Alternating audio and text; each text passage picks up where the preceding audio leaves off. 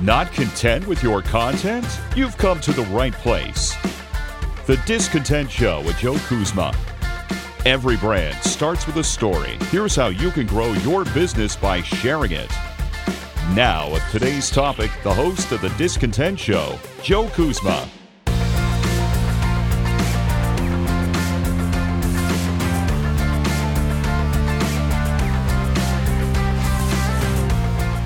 Hello, everyone, and welcome to The Discontent Show. My name is Joe Kuzma, and I am here with some tips and tricks to help you with particularly your online marketing, content marketing, social media marketing, whatever labels you want to place on it. If you're doing it on the internet, if you're doing it on the web, hey, I'm your go-to guy here, and hopefully I have some advice once again today that's going to help everyone out. As you know, I was talking about New Year's resolutions in the last episode, and of course, heading into the new year, I see a lot of clients coming back from long extended stays or vacations. Maybe they set this on the calendar every year or had a Post-it note to think about it in the upcoming year. Maybe they're slow. I don't know what it is, but it seems like January is a good time to do maybe some housekeeping, some house cleaning.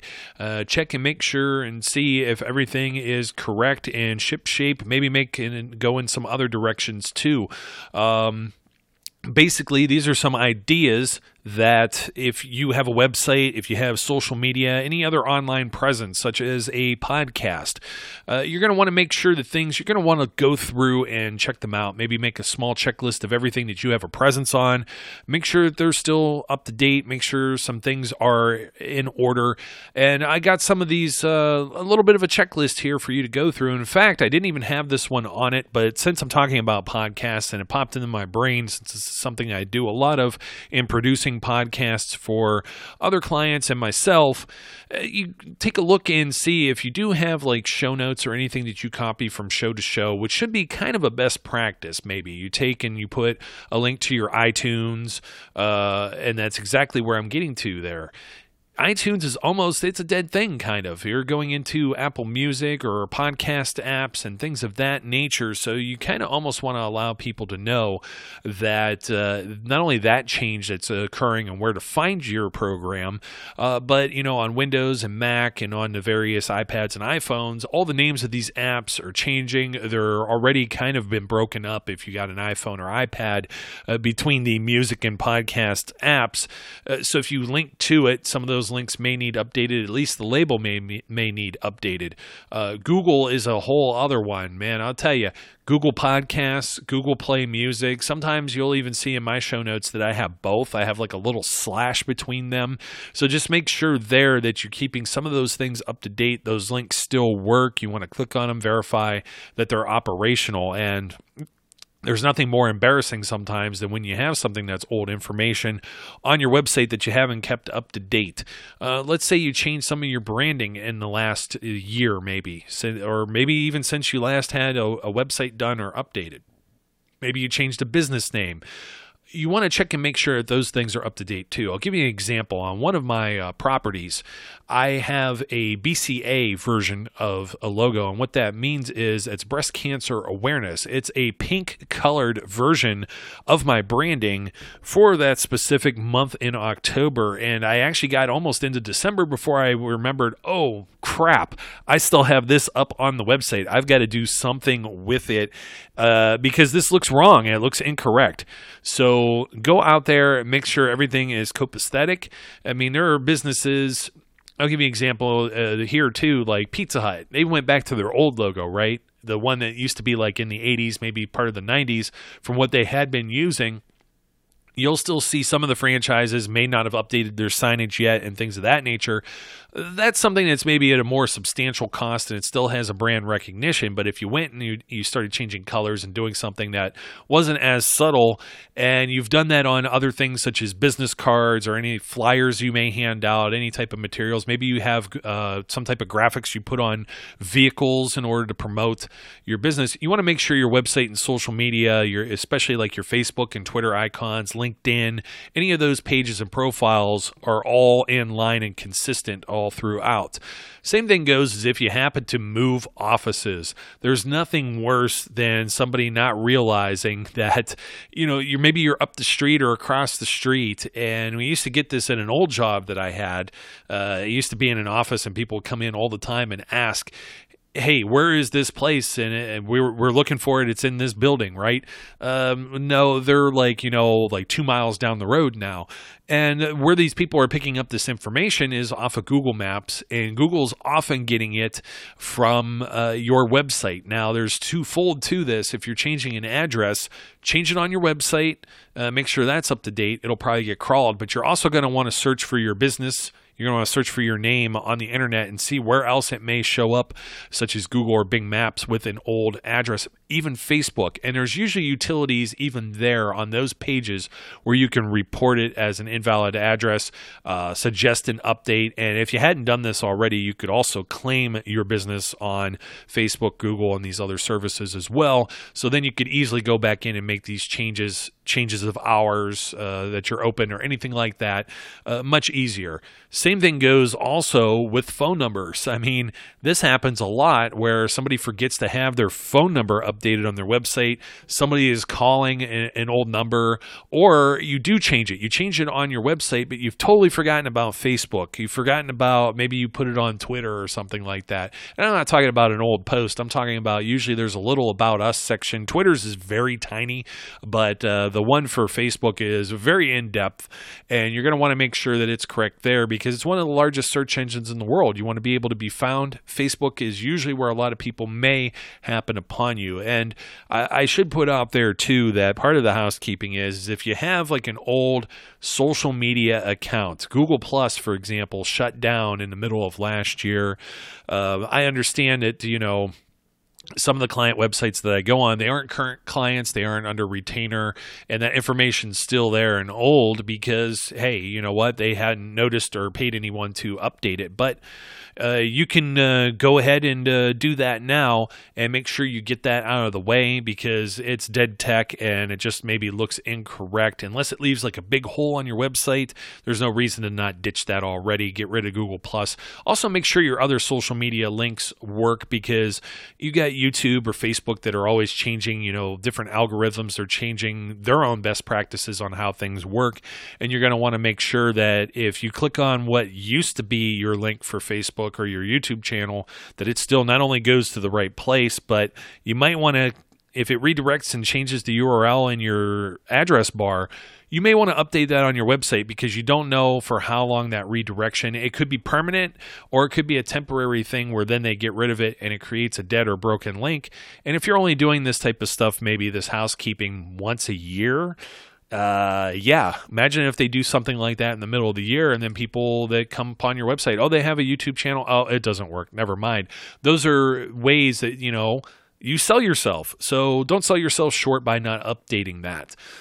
I talked about a phone number. I talked about if you had some kind of name change, just sticking with like the website type things. Take a look and see if you have a copyright date somewhere on your website. You may want to update that. Sometimes they update automatically. Sometimes they have to be manually updated. And of course, consult your own legal team or whoever you may have with knowledge of those laws as to what it should say. Sometimes some people prefer that it would be on a website, copyright 2020 for the date. And, if you have 2019 on there, I think you'll still be okay. Some people will prefer to put something if you started in or you're established in, let's say, 2016-2020. So you have like that whole encompassing thing. Of course, it's something where you're publishing out there and copyright is important. So you might want to get to that one, make it one of your top priorities.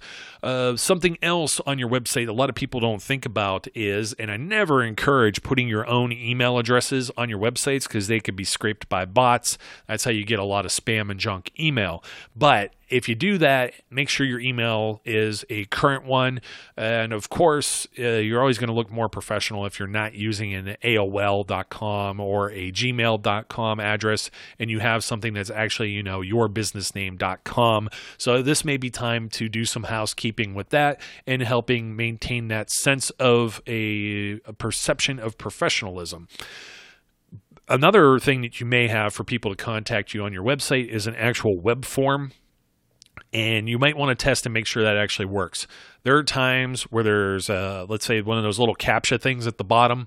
Google changes their technology and the funky words that you used to type in there no longer show up, and there's nothing else you could do about it, and you can't hit the submit button, and people cannot contact you. And this is the way they try to contact you. They don't like to pick up the phone. They don't necessarily want to give out an email right away. It may be part of the form anyways, but filling out the web form is just a quick way that you don't have to fire up your email, copy paste certain things in there. And it also asks usually for all of the information that you require or that you would like when finding any type of leads. So make sure your contact form is working, and also make sure it's being sent to the proper people. You may have somebody maybe it went to 3 different people, and one of those 3 people is no longer in the company. Maybe they changed names, and then they changed their email because their email is like their first name and last name. They got married. Those are things you're going to want to look at so there isn't bounced emails. And then, of course, that causes its own problems then. It could even flag your website as spam, some of those submissions. And we know we don't want that. We want those things coming in clean so you get those leads, you get those contacts, you get that information. Finally, on the subject of old employees, and this one's kind of tough sometimes, but especially if you're on LinkedIn, there may be somebody you fired. There may be somebody that's no longer there that you don't want associated with your business. By all means, if you have an employee directory, if you have bios of your employees or an employee section on your website, you may want to remove that person. And if it's something with LinkedIn, you may have to get more involved depending on if they're showing still, because, I'm guilty of this too. People don't necessarily update their LinkedIn profiles very often. And that's something you could throw on this list too, I'll mention in a second. But that former employee, maybe they didn't gain any new employment. Maybe they're lazy like me and haven't updated their LinkedIn in a while. And it still shows them as a current employee. And if they did something that's bad, like newsworthy, like a crime, you don't want that associated with your business. So make sure you clean that up. And of course, go in and check your own LinkedIn. I know I'm talking about a lot of different business things that, maybe pertain to your company, your company's marketing, side hustle, whatever it is that you might do. But personally, I think it's also a good thing that you should go in and do that as well. And in fact, I think I'm going to go do that too. So I hope this was a helpful episode for everyone. Get that housekeeping in order, straighten out your house, clean up, and get everything set. Even if you think everything is good, sometimes you forget just how old something is on a website, or maybe something was missed or added to Facebook since the last time you went in and updated your profile pages. So just still go through, take a look at those things and make sure they're in order. And then, you know what? I think you'll not only be pleased and just reassurance of knowing that all things are up to date, but knowing that everyone else that's going to search for you on the internet is going to find the correct information as well. My name is Joe Kuzma. As always, you could find me over on my website, joekuzma.com, and I encourage everyone to like, comment, and subscribe to this show. No matter where you're listening, I like to see some of the feedback, and I think I got some very, I don't want to say big things, but I do want to say exciting things in store for you throughout the upcoming year and upcoming episodes of the Discontent Show. So until next time, I always encourage the listeners that are out there to be safe, be good, and I'll catch you later. Hi folks, this is Joe Kuzma. No, don't worry, you're not hearing things twice. I'm just here to say from the bottom of my heart, thank you for listening to today's show and being a follower and subscriber of the Discontent Podcast. And I want to remind you that if you're interested in more information about all the various things it is that I do, whether it be about this show, content marketing, or you want to ask a question, you may visit me at joekuzma.com. That's JOEKUZMA.com. Or you can follow me as well On Facebook, make sure you get the page and not the personal profile. Sorry, it's only for friends and family. Also on Twitter at Joe_Kuzma, LinkedIn or Instagram. Also, don't forget, if you haven't already, subscribe, whether that be on iTunes, YouTube, or your favorite podcast provider, so you don't miss out on any of the great episodes that we have. Once again, thank you again for your support, and I look forward, as always, to speaking and interacting with each of you again soon.